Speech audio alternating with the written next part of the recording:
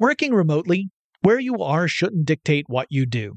Work from the road by turning your vehicle into a reliable high-speed data Wi-Fi hotspot with AT&T in-car Wi-Fi.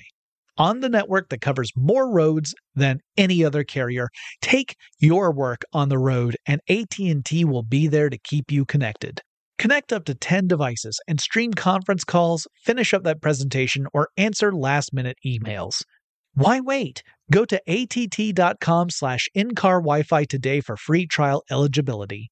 Based on independent third-party data, number of devices varies by manufacturer. Always pay careful attention to the road and don't drive distracted. Wi-Fi hotspot intended for passenger use only when vehicle is in operation. Compatible device and vehicle required. Running a business is no cakewalk, but with SAP Concur Solutions, you can be ready for anything. You can manage travel, expenses, and AP all on one platform that's packed with AI and best practices, and that delivers it all through an easy, clear, I can't believe how simple that is experience. So, while not much can be done about that guy who never fails to burn the microwave popcorn and stink up the entire office, with SAP Concur, you can easily handle almost anything else. Take control of your business finances today at Concur.com. That's CONCUR.com. Whether it's her first Mother's Day or her 40th, she deserves more. Shop tons of stunning on-trend jewelry for every budget at Diamonds Direct. Diamond fashion jewelry, beautiful birthstones, everyday pearls starting at just $200. Commemorate the real loves of her life with a gorgeous pendant featuring the birthstone of the one who made her mom. This Mother's Day, Diamonds Direct has everything you need to say thank you. Diamonds Direct. Your love, our passion. Online at diamondsdirect.com. When you think about the future, what kind of technology do you envision? Whatever the future holds, artificial intelligence will undoubtedly be at the heart of it all. Join Graham Class as he hosts Season 2 of Technically Speaking, an Intel podcast, and hear from the minds transforming healthcare, retail, entertainment, personal computing, and more with the help of AI. Tune in every other Tuesday and explore the latest technology that's changing our world today and creating a more accessible tomorrow. Listen to Technically Speaking, an Intel podcast on the iHeartRadio app, Apple Podcasts, or wherever you get your podcasts. Get in touch with technology with Tech Stuff from HowStuffWorks.com. Hey there, and welcome to Tech Stuff. I'm Jonathan Strickland. And I'm Lauren Vogelbaum. And we're going to have part 2 of our discussion on alternative fuels. Yes, in our first part, we went over some of the common alternates that are, or the common alternates really that are going on, which are biodiesel, ethanol, hydrogen, natural gas, propane, and electricity. Wow, you rattle them off. Yeah, that's exactly what we talked about. And now, in this episode, we really want to focus on what are the challenges of getting away from a gasoline-based fuel and really focusing on one of these alternatives to make the alternative actually the primary as opposed to just an alternative. Right, because a lot of these seem like really good ideas in theory, kind of, sort of. It's they burn cleaner and some of them are renewable, which is great. Right. But there are some challenges. I mean, some major challenges, and so which is why they haven't taken over yet. Yeah, that's one of the many reasons, and we think it's important to keep in mind what those challenges are because it gives you a more realistic view of what you need to do in order to make this happen.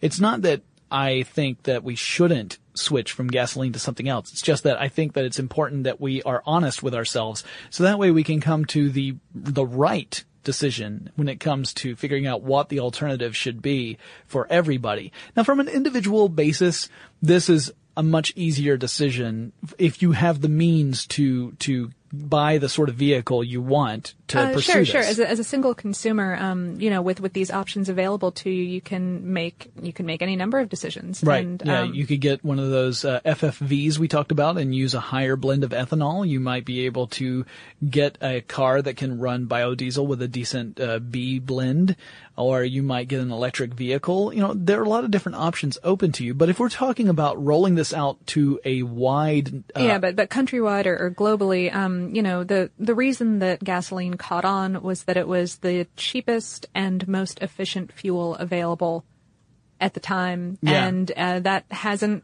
changed enough.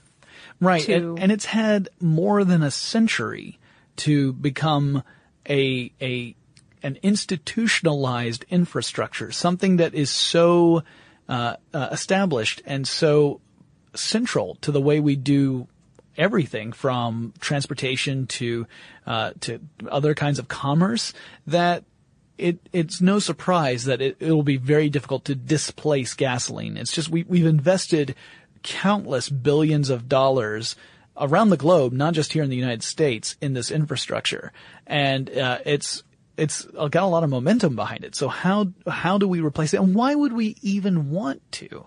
So I think first we should probably look at the whys, and then look at how. Because I put the big question mark because it's a tough question. So we kind of divided up the whys into three major categories, and you have to ask yourself this question: why do you want to get off gasoline? Because the answer to that will determine, in part, which alternative fuels what solution we're going to come up with. Right, sure. Right. Because one alternative fuel might be great for one part of this answer, but not so great for another. So one of the ones that I think leaps to mind for a lot of people is the environmental impact of petroleum-based products, and how using a combustible engine and burning this stuff means we create a lot of emissions that are pollutants, that are toxic, that are greenhouse gases, that can affect climate change.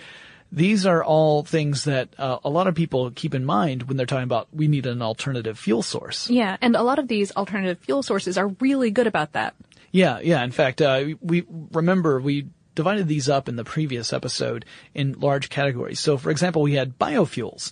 And biofuels are things like biodiesel, which is made out of animal fats or vegetable oils or even recycled restaurant grease, and then processed to become a diesel fuel. Most often it is blended with actual petroleum-based diesel, and it tends to emit fewer pollutants. The higher the concentration of biodiesel, the fewer pollutants it tends to emit, and the downside is the less energy dense it tends to be. So in other words, and that's honestly true for, I think, everything that we were talking about in the last episode. Yeah, everything tends to be, if it's something that's mixed with gasoline or diesel, then it tends to be have higher energy density the more the petroleum based product is mixed in. The less of it that's there, the less dense as far as energy is concerned the fuel is. So you don't go as far on a full tank if you're using pure biodiesel as you would if you used a blend that only had a small amount of biodiesel in it. Same thing is true of ethanol, which is with gasoline. This is ethyl alcohol that you would mix with gasoline, increases the octane, lowers the energy density. So they both tend to emit fewer pollutants than pure gasoline or pure diesel. Or fewer carbon dioxide. Yeah, fewer carbon dioxide emissions. You do have to keep in mind that some of these could emit completely different chemicals that could be, toxic in their own way. But biodiesel, for example, is non-toxic. It's biodegradable. The emissions tend to be much less severe than the petroleum-based ones. It still does emit some toxins and some pollutants, just not nearly as much as the petroleum-based kind. Same thing is more or less true of ethanol. The higher concentration of ethanol you go anyway. Lower concentrations means that there's enough gasoline there for you to emit fewer, but not zero emissions. And then you've got the fossil fuels. So you got the biofuels with biodiesel and ethanol. You have the fossil fuels. That includes natural gas and propane, also known as liquid petroleum gas. Both of these are, natural gas we find when we're also mining for crude oil, and propane is something we get through the whole processing of natural gas and crude oil, the refining of crude oil. So both of these are, in a way, kind of like byproducts of going after oil, although you can have a mine that's just for natural gas as well. You can. Yeah. So these could still produce pollutants. They do tend to produce fewer pollutants than gasoline or diesel, but they still do produce pollutants. And sometimes, again, the shift is on different pollutants than it would be with a gasoline-based engine or a diesel-based engine. So environmentally, it goes. It's still, I think, favorable, but it's not a great solution. In other words, you're slowing down the amount of emissions you are putting out into the environment, but you're not eliminating it's still or reversing a fossil the trend. fuel, and so you're still right. And also, the other trade-off is that you're getting less energy out of it. Again, the same sort of thing where you cannot go as far. So you have to use more fuel to go the same distance as you would with a gasoline or diesel-powered vehicle. Then you have hydrogen. If you're using it in an internal combustion engine, you are emitting nitrogen oxide, I should say, not nitrous oxide, a little bit different, but nitrogen oxide. And it's that's a pollutant, so that's a problem. But if you are using it as a fuel cell, the only real emissions you have are heat and water. Yeah. So water vapor is a greenhouse gas, but it can be incorporated into the water cycle a little more readily than, say, anything else. So anyway. Carbon monoxide, yeah. Yeah, carbon monoxide. Not so, it's much better than carbon monoxide. So you've got, that as a benefit, but then the downside that we've mentioned before is that in order to get hydrogen, you have to pour energy into stuff to break molecular bonds to free up the hydrogen in the first place, because it doesn't really appear unbonded to stuff in any great amount on Earth. Right. Once you're burning it, it's fairly efficient, but to get it to the state where you can. Yeah, you have to use a lot of energy. So if that energy is coming from fossil fuels, this is true, by the way, of all of the different ones we're talking about. Biofuels, the natural gas or propane, we have to use energy to get at this fuel and process this fuel before we can use it in any sort of vehicle. Right. The thing is with gasoline is that all of that work was done by the Earth over the course of billions and billions of years. Yeah, although we do have to process oil to make it gasoline, but still. But a lot less than we do for biofuels or ethanol. Yeah, so it's one of those things where if that energy to do the processing is also coming from fossil fuels, then you have to worry about the environmental impact of the processing part of this as opposed to the fuel part. Which is the direct effect of electricity, because electrically run vehicles, you're plugging them into a wall. Where is the electricity coming to you from that wall? Right. If it's a coal processing plant, then you're not really doing anything. Yeah, you're just, the pollution has just been shifted over to the buck to. But if it's one of those things like, you're getting it from solar power or wind power or whatever, then the electric car is a great choice because you are not really putting out any appreciable amount of pollutants or emissions from that vehicle. So, if the energy source that's creating the electricity is renewable and clean, then that's the best option for an individual, I think, personally. That being said, if you can't guarantee that, if you are getting your electricity from a coal-powered plant or something else that is producing a lot of pollutants, then it could just be that, again, the problem has shifted to a different part of the equation. Right. And some of this is a little bit arguable.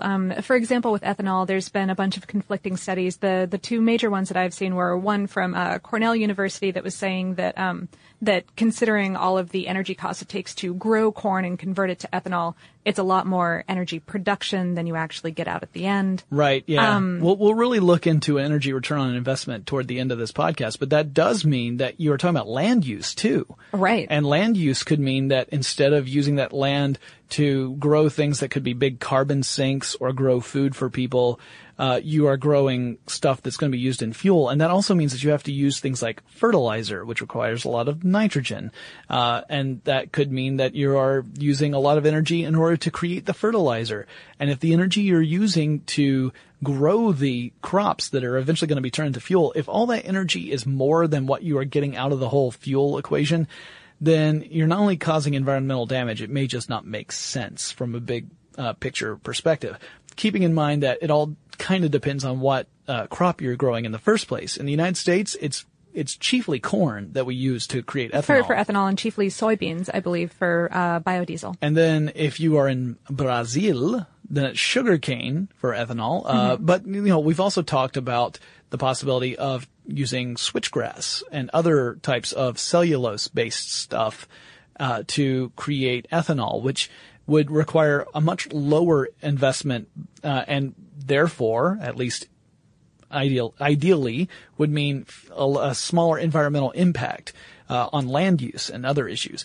You get into lots of complicated things with land use, even things like erosion and flooding problems. And, if you've altered the landscape to an appreciable amount so that you can grow the stuff that's going to fuel the nation's vehicles, that can have unintended consequences. And that's why this... Of course, yeah. I mean, in an ideal world, you would be, sharing cropland to rotate crops out and plant something that's really going to help the environment around it, use that for biofuels, and then let it get switched out with something else. Right. But, yeah. Crop rotation is one of those basic farming techniques that can really save the soil a lot of wear and tear and make it easier to grow healthy crops for longer.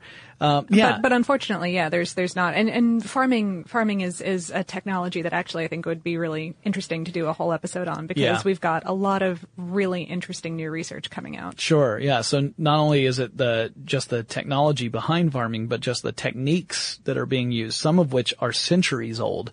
So anyway, that's kind of the overview of the environmental concern, is the idea that this is a very complex issue. If you're talking about the biological stuff, you have to say, all right, well, what's the environmental impact of growing the stuff that's going to make this fuel? Then what's the environmental impact of actually burning that fuel? With the fossil fuels, it's sort of saying, well, this is assuming that we're going to continue producing petroleum-based fuels in the first place, because both of these are kind of byproducts of that. So really it's just saying, how do we offset our gasoline consumption so that we're using something that's less harmful to the environment? And then with hydrogen, you're talking about how do you get the hydrogen in a way that doesn't involve pouring a lot of energy. Way more energy than it takes to. And burning fossil fuels just so that you can get at some hydrogen. And then, of course, electricity is, how'd you get the electricity, buddy? And so, like I said, it's very complex. This is one of those conversations that the longer you have the conversation, the more you realize this is not a simple solution. There's no easy switch we can flip. Now let's talk about the second of the three things we identified as reasons you might want to switch to gasoline, and that is economic reasons. So let's talk about economic from the point of view of the average consumer's wallet. So in that sense, some of these fuels right now are less expensive than an equivalent amount of gasoline. And when I say equivalent amount, I really mean equivalent energy distance. Yeah, because you can't really compare. It's like comparing apples to hydrogen gas. It's hard to do because gasoline comes in liquid form. Some of these fuels come in gas form. Some of them are in liquid form. Some of them are in fuel cells, which make it complex. Some of them you plug into a wall. It's really hard to easily compare them, right?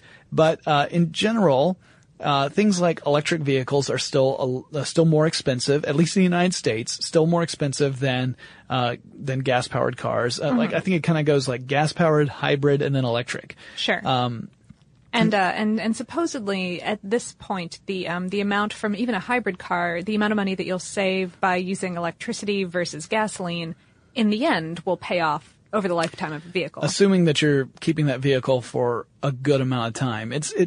I've seen different studies on this where there's been some debate about how long you would have to maintain and keep that vehicle. And of course, maintenance costs fold into that too. Of course. And the maintenance cost for a hybrid vehicle or an electric vehicle may be higher than it would be for a traditional gasoline or diesel powered vehicle.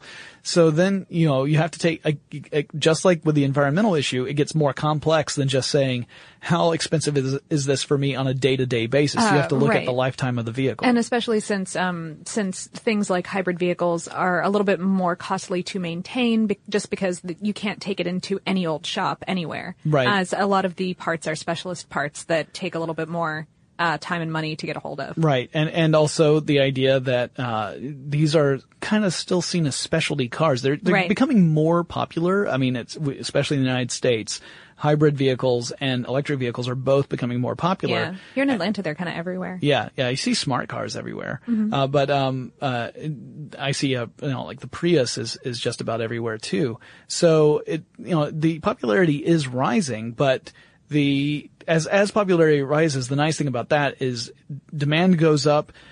Companies find more efficient means of manufacturing these vehicles, which then allows the cost to come down.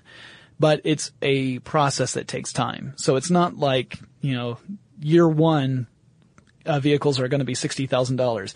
And year two, they're going to be $15,000. And year three, they're going to be $12,000. That's not the way it works. Right. And also, as this cost is dropping, part of that is because the infrastructure that allows them to be popular is developing. And so you're really, for the consumer, it might become less expensive, but the cost of building up that infrastructure is enormous. Right. And that's a huge issue with hydrogen-based, cars, whether it's fuel cells or hydrogen used as a fuel in an internal combustion engine, there's no real existing infrastructure to get that hydrogen everywhere. So it would mean building that out and creating hydrogen fuel stations. And there are a few. I know there are some. I mean, California's got a few.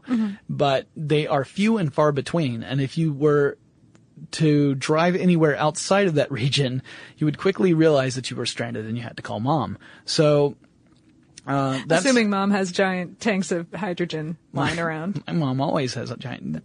Mom's purse holds a myriad of amazing things in it. Mary Poppins bag. Essentially a bag of holding. It's for my D&D buddies out there. Roll a D20 to save against being nerdy. You lost.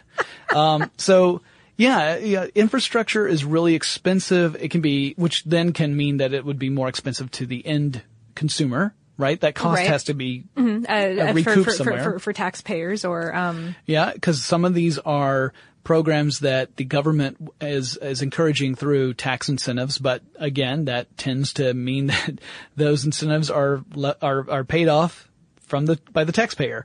So, and different countries do this in different ways. You know, there's some that just, they allocate a certain percentage of the tax income toward things like encouraging these sort of industries so that they grow faster or that they take hold. But that's a big issue. Economic is complicated, just like environmental. Now that brings us to the third of our reasons why we might want to switch from gasoline, and that is national security. Now here in the United States, and we said this in the last podcast, in the United States we import a lot of our oil from other nations. And some of those nations are nations that it would mean that the money we are spending to get at that oil may be going to fuel instability in regions of the world. It could mean that we are inadvertently giving more power to parties that are going to cause lots of trouble in different parts of the world, either directly to the United States or to our allies, or just create instability in general, which is not good for anybody, really. No. And so it really is in the interest of the United States and really any country to find a way of being as self-sufficient as possible so that you can create as much of your energy domestically. And when I say create energy, obviously I don't mean you can create or destroy energy. Right, create fuels. Fuel, yeah, yes. Yeah, domestically as opposed to internationally. Yeah. So here in the United States, we do produce each of the six fuels that we're talking about here. But we also produce gasoline. Right. So. Yeah. So if you look at the fuels that we produce, the alternatives we mentioned, most of them, we produce the vast majority of what we use here domestically in the United States. Even so, we do import some stuff, specifically within natural gas and propane. We import a little bit of that, although we produce quite a bit. We also export some. So it's kind of interesting that we export some and then import others. And that's, a lot of that has to do with infrastructure and transportation, as well as just logistics and, where we can get the most money out of the resources that we have available. So, one of the things that a lot of people have pointed at is alternative fuels would allow us to remove our dependency on foreign oil. That's usually how it's worded. And, it's really decrease, I think, because we are so far off from, but yeah, that we're going to cover in our next section, cause that's where we're going to really look at some of the huge challenges besides the ones we've already mentioned. If you think it's been challenging already, we have not even scratched the surface. So yeah, it's this idea that we can perhaps make the United States a safer place and hopefully the entire world a safer place by producing more of that energy, or producing more of that fuel rather, domestically. And the same is true, like I said, for nations all around the world. Since Lauren and I are both from the United States, we work in the United States, we live in the United States, that's what our perspective is based on. But we are aware that there are people all over the world who have the same issues and the same thoughts. Yeah. So that kind of covers the why. And, We'll tackle the how, but before we can, let's take a quick break. Working remotely, where you are shouldn't dictate what you do. Work from the road by turning your vehicle into a reliable high-speed data Wi-Fi hotspot with AT&T in-car Wi-Fi. On the network that covers more roads than any other carrier, take your work on the road and AT&T will be there to keep you connected. Connect up to 10 devices and stream conference calls, finish up that presentation, or answer last-minute emails. Why wait? Go to att.com/in-car Wi-Fi today for free trial eligibility.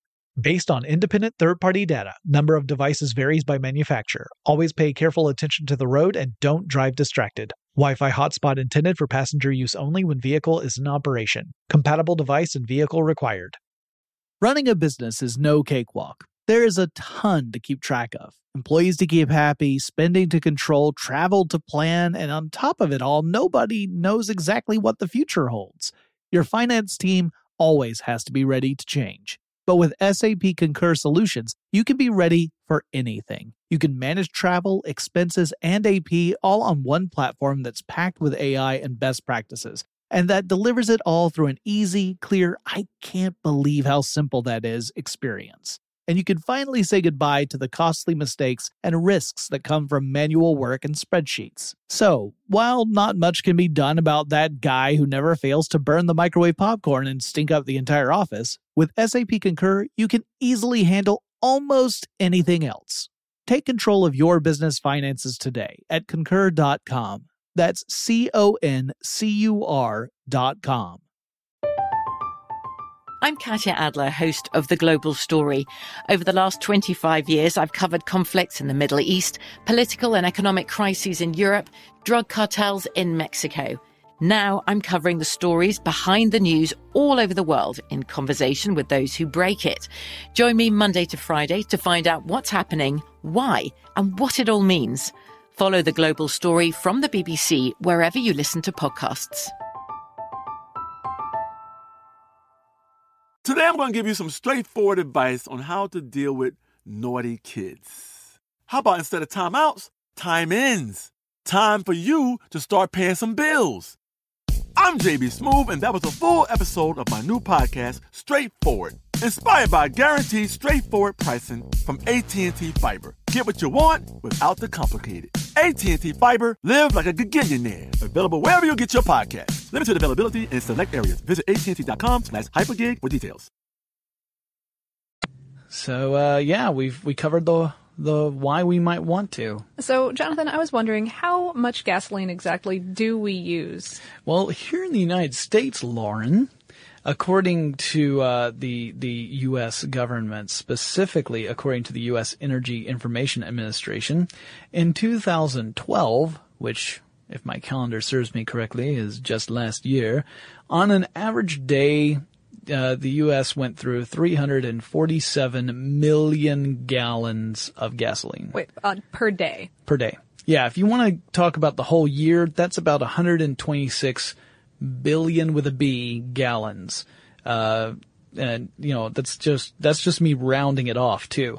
Now, I should say that this isn't all bad news, because originally, people were projecting us to be up to about 150 billion gallons of gas per year. We were conservative. Yeah, we cut out nearly 25 billion gallons of gas. It turns out that our gas consumption may be slightly decreasing due to people just being a little more conservative with their driving habits. Right. Yeah. The economy in general, and I mean it's easy to say the economy in general about anything, but yeah, people are cutting back on the amount of gas that they're using. Right. So it's not all because people are concerned about saving the earth. Some of them are concerned about saving their cash. Money? Yeah.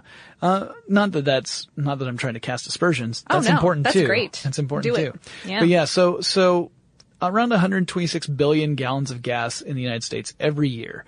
So in order to get off gasoline. So let's say that our goal is to eliminate using gasoline as our primary source for fuel, to make gasoline the alternative as opposed to one of these others.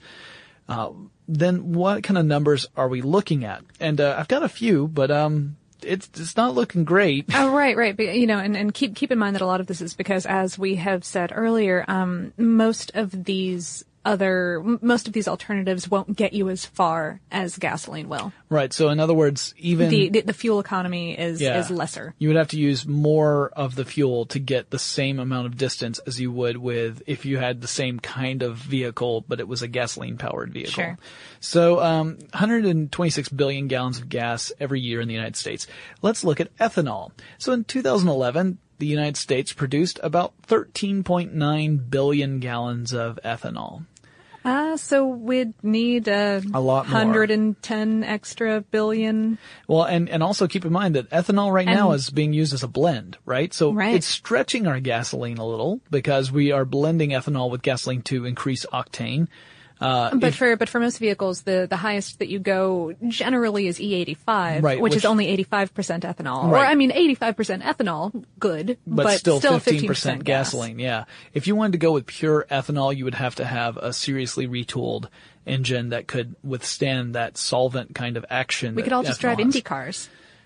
Yeah, I guess we could. Ethanol was, in fact, one of the fuels that Henry Ford was looking at back when he was first designing the automobile. He was expecting all of his vehicles to be using corn ethanol. Yeah. So, this is not like it's a new idea by any stretch of the imagination, but the point is that we'd have to produce a lot more of it if we really wanted ethanol to be a replacement for gasoline. And I just want to be fair. I'm not suggesting that any of these industries are saying that they are positioning themselves to replace gasoline entirely. That's not the message they are trying to make.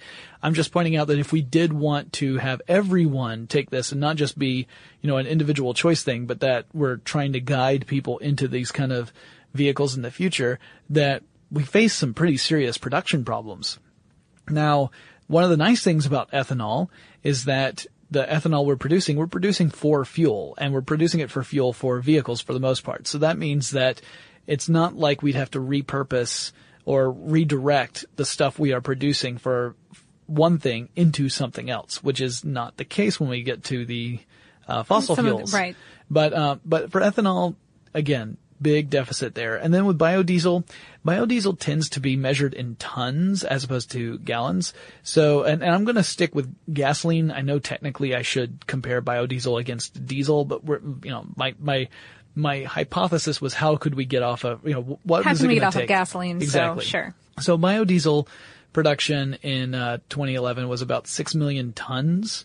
And if you compare that to tons of gasoline, and this is not a direct comparison, but it's around 450 million tons.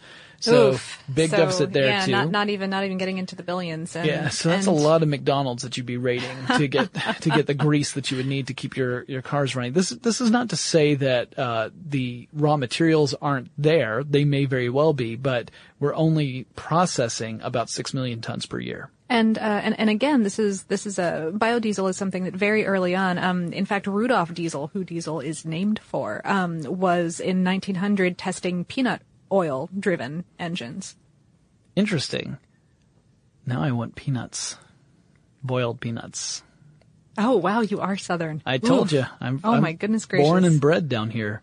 Well, bless your heart. Thank you. So yeah, biodiesel, again, another problem is that we'd have to produce a lot more of it for it to actually replace gasoline. Not that the biodiesel industry is saying that that's what they're trying to do, but if we wanted to, that it would require a lot more work.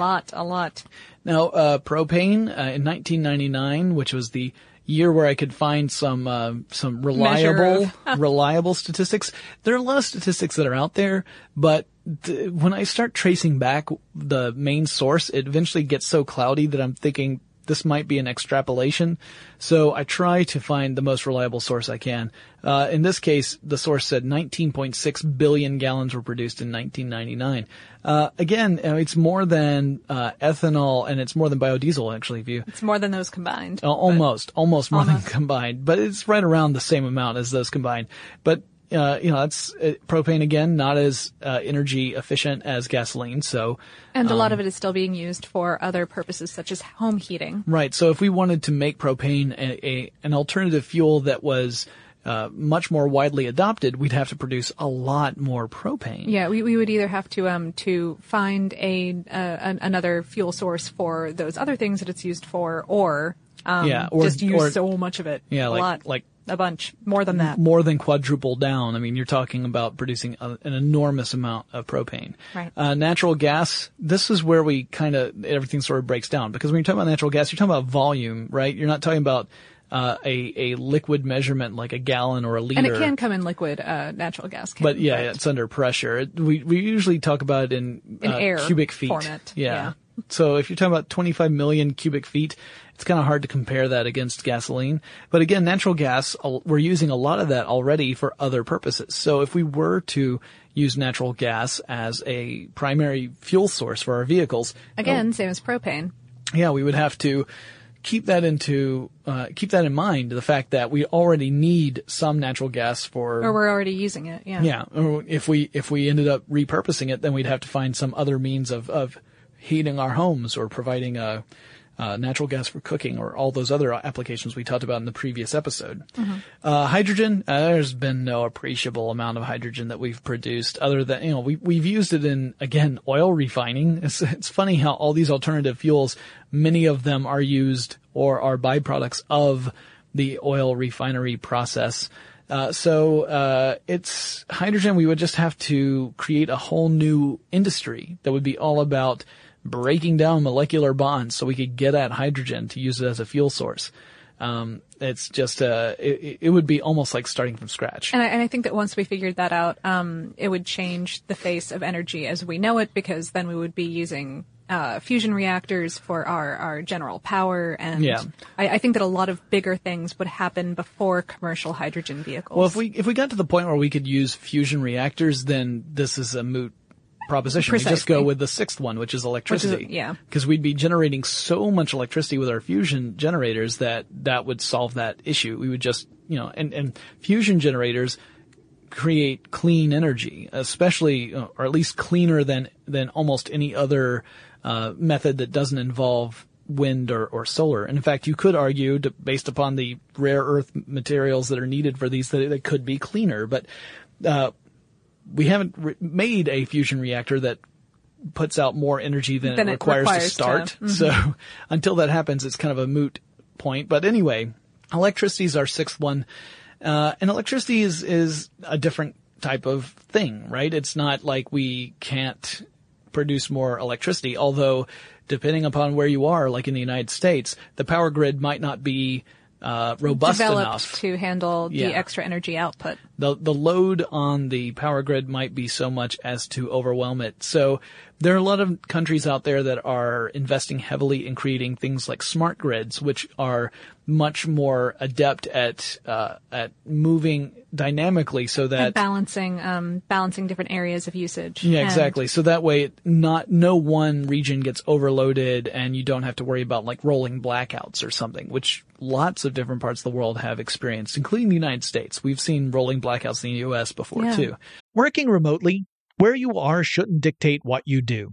Work from the road by turning your vehicle into a reliable high-speed data Wi-Fi hotspot with AT&T in-car Wi-Fi. On the network that covers more roads than any other carrier, take your work on the road and AT&T will be there to keep you connected. Connect up to 10 devices and stream conference calls, finish up that presentation, or answer last-minute emails. Why wait? Go to att.com/in-car Wi-Fi today for free trial eligibility. Based on independent third-party data, number of devices varies by manufacturer. Always pay careful attention to the road and don't drive distracted. Wi-Fi hotspot intended for passenger use only when vehicle is in operation. Compatible device and vehicle required. Running a business is no cakewalk. There is a ton to keep track of. Employees to keep happy, spending to control, travel to plan, and on top of it all, nobody knows exactly what the future holds. Your finance team always has to be ready to change. But with SAP Concur Solutions, you can be ready for anything. You can manage travel, expenses, and AP all on one platform that's packed with AI and best practices, and that delivers it all through an easy, clear, I can't believe how simple that is experience. And you can finally say goodbye to the costly mistakes and risks that come from manual work and spreadsheets. So, while not much can be done about that guy who never fails to burn the microwave popcorn and stink up the entire office, with SAP Concur, you can easily handle almost anything else. Take control of your business finances today at Concur.com. That's CONCUR.com. From BBC Radio 4, Britain's biggest paranormal podcast is going on a road trip. I thought in that moment, oh my God, we've summoned something from this board. This is Uncanny USA. He says, somebody's in the house, and I screamed. Listen to Uncanny USA wherever you get your BBC podcasts, if you dare.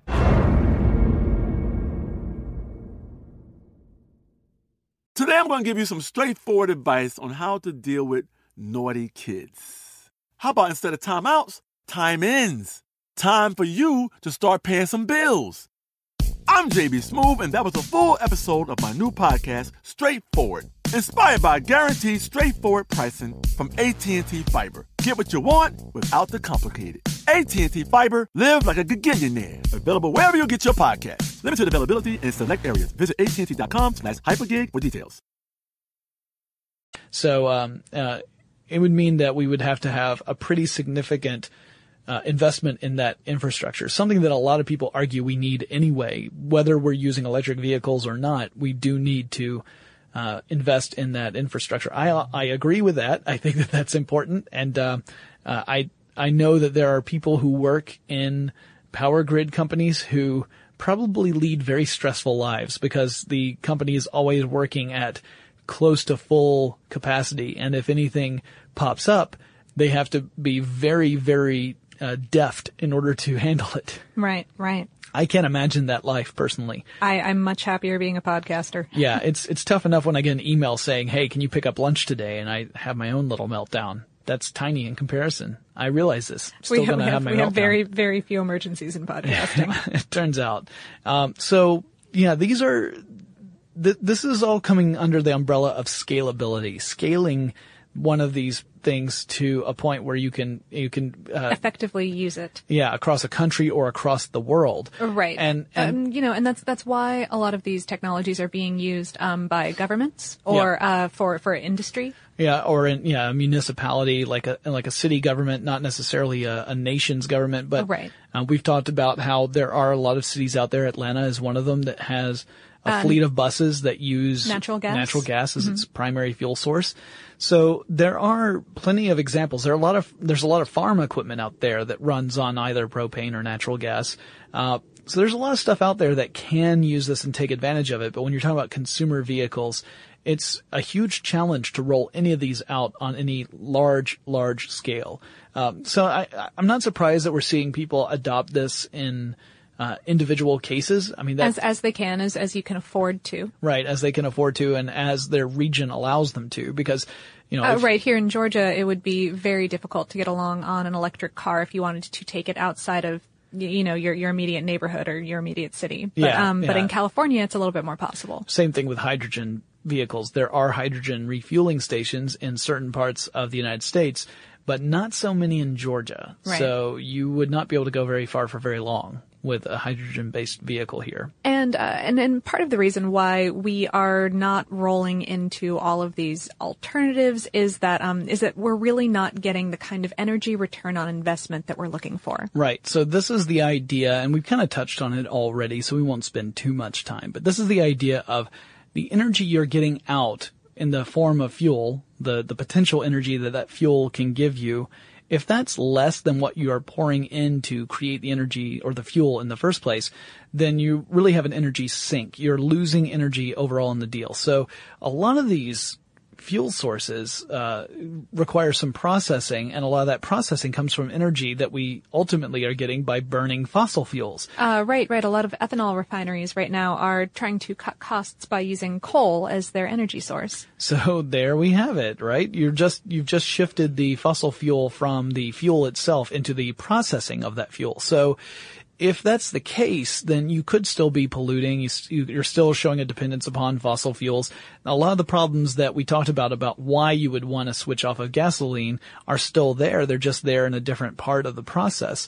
And if it turns out that you could have, like, if you're using fossil fuels to process a fuel, a different type of fuel, an alternative fuel, and that alternative fuel does not have enough energy in potential energy in that fuel form to measure out the amount that you poured into it, you might as well have just used the fossil fuel in the first place. With, right. Yeah, why even bother creating an alternative fuel if you still had to burn it? If you're still using that much fossil fuel. Yeah, exactly. So you're not gaining anything. Right. So you're losing. Ideally, you want your return to be greater and you want it to be a lot greater. Like if it can be 100 times greater than the amount of energy it takes to make that fuel, to have that potential energy within that fuel, then that's a great deal. That's what you want. A lot of the alternative fuels, it's more like 2 to 3 times, which is not great.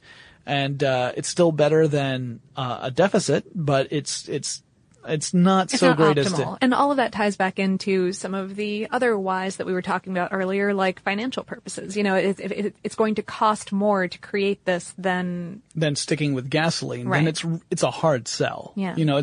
Not that we want to be so cynical as to say money makes the world go around. Or some of you might say but realistic. It kind of does. Yeah. Well, it certainly matters, right? If it weren't for the fact that it matters, then maybe we could just very altruistically say, oh, well, this is the best thing for everybody. Well, we're willing to pay more for it. Yeah.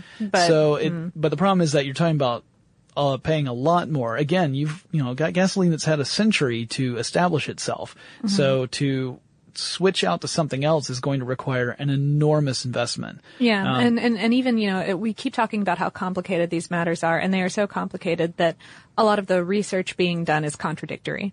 Right. And again, part of that also goes back to checking to see who it was that funded the research. Absolutely. Because there are so many lobby systems, which also relates to money, that are active players in various national governments that. Yeah. Well, I would not go so far as to say there's a conspiracy out there that is designed to suppress innovation. If we're going to say that, we should really bring Ben and Matt in here. Right, but I will go so far as to say that if there is an industry that has certain interests and they want to protect it, that could include everything from funding research that gives them a positive light.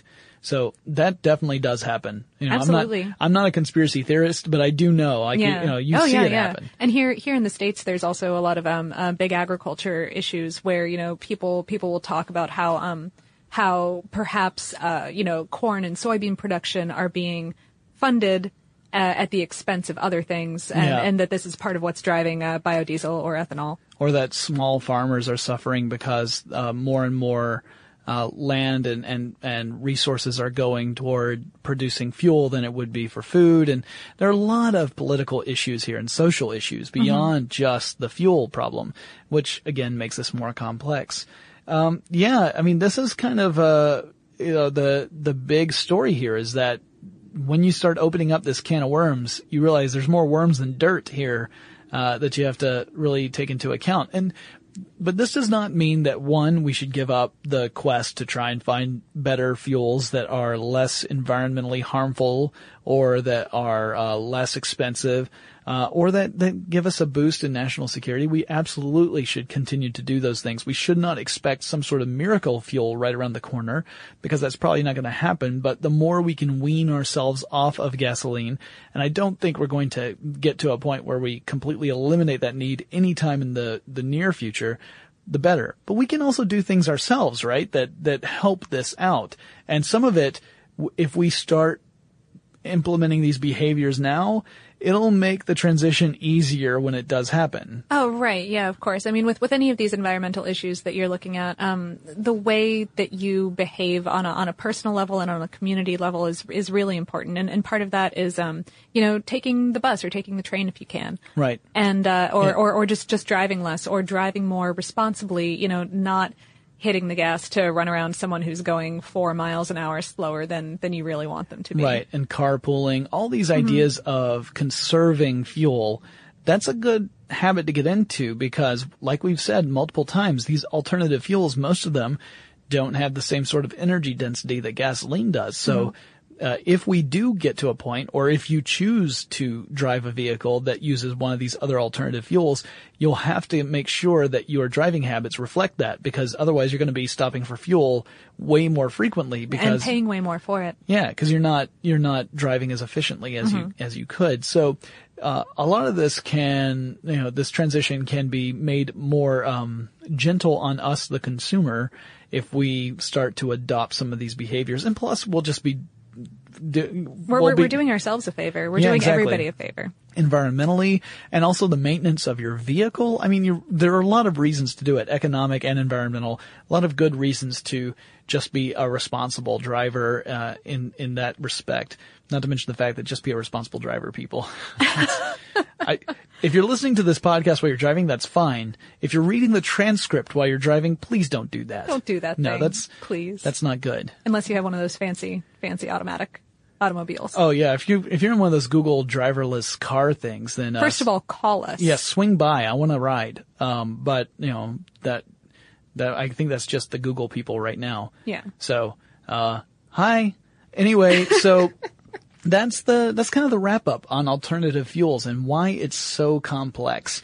And that it's not just some easy solution of saying, hey, let's just switch this gas pump from gas to hydrogen and everything's cool. And go! Yeah, no. It's unfortunately far more complicated than that. And it's not to say that these challenges are insurmountable. I don't believe that, because human beings are phenomenal when it comes to finding solutions to difficult problems.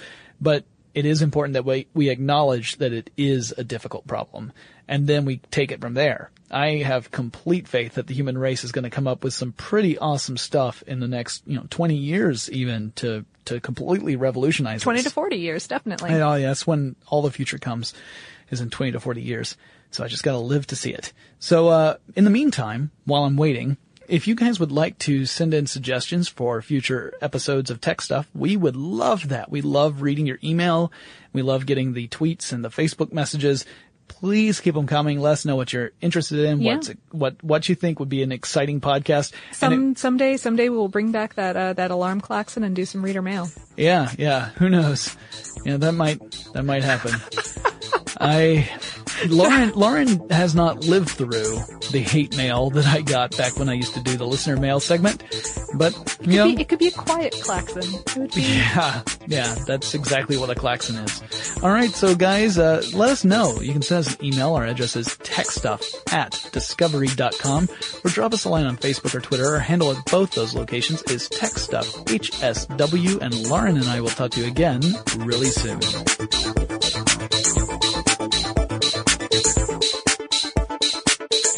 For more on this and thousands of other topics, visit howstuffworks.com.